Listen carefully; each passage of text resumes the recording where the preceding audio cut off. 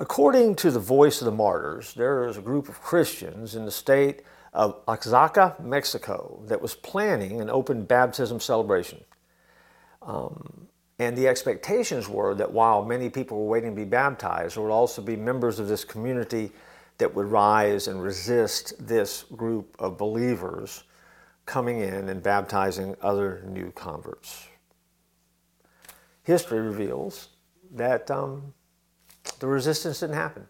As a matter of fact, many people came to the Lord that day, and there was no sign of any opposition in the community.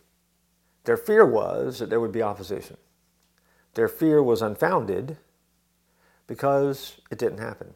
But it doesn't change the fact that sometimes we're fearful of mentioning Jesus or sharing our faith or letting others see Him at work in us and the world around us.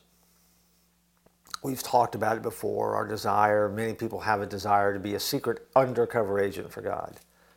But the truth of the matter is that we are children of the King, and we're called to live as children of the King, sons and daughters of the King of the Most High.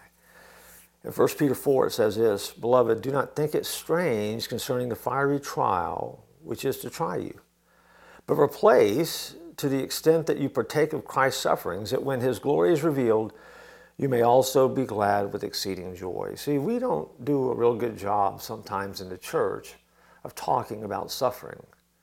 But suffering is real, and suffering takes a variety of forms and a variety of ways.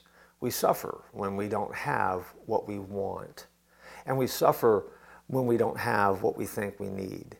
And your suffering and my suffering may seem different if you were to put it on a scale of 1 to 10, but from the perspective of the person who is doing the suffering, who is being in need or want, the suffering is very, very real.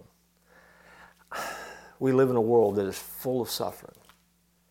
And we live in a world that is desperately doing everything it can to get itself away from suffering. We think it's wrong, or we think that somehow that's not a sign of growth, but it is.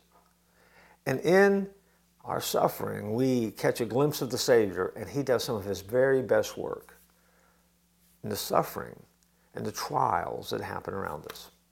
And so, as I said on that very first Christmas morning, fear not. You have good news that you can share that is for every single person that you would ever meet. Even in the midst of suffering, there is hope. Remember that as you continue to grow, as we leave the Carpenter shop this day. And I look forward to joining you here again next time.